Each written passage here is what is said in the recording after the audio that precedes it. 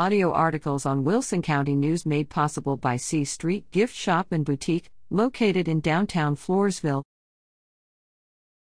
ESD3 moves into La Vernia Station.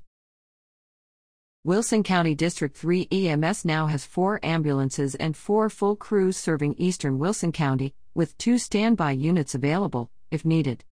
EMS Director David Rice told the Wilson County News October 29 that Wilson County Emergency Services District 3, ESD3 District 3 EMS completed its move into its new station on US 87 on the southern end of La Vernia September 20.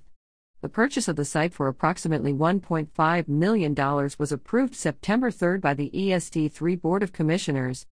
District 3 EMS now has 4 full crews available 24/7, located strategically in its coverage area, which includes the cities of La Vernia and Stockdale, as well as the Keycaster and Sutherland Springs communities.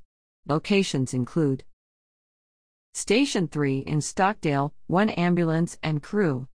Station 2 on FM 3432 near Keycaster, 1 ambulance and crew. Station 1, in La Vernia, 2 ambulances and 2 crews. The La Vernia site, roughly 8 acres, includes not only the main building visible from the highway, Rice said, but also a man camp trailer situated at the back of the property. This is being used to house ambulance crews until renovations on the main building are complete. We still need to add crew quarters and a classroom, Rice explained. The construction could take a couple of months to be completed. Currently, the district is waiting for estimates for the renovations to the building. However, the board approved a resolution for an interlocal agreement to utilize a cooperative buying service for contracting the work, Rice said. ESD3 is supported by property taxes, 8.73 cents per $100 of taxable valuation, and a 1% sales and use tax.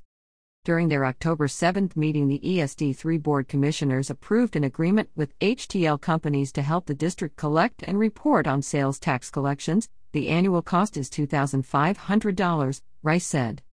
The board also held a brief special meeting October 21. No action was taken after a short executive session to discuss property, according to Rice.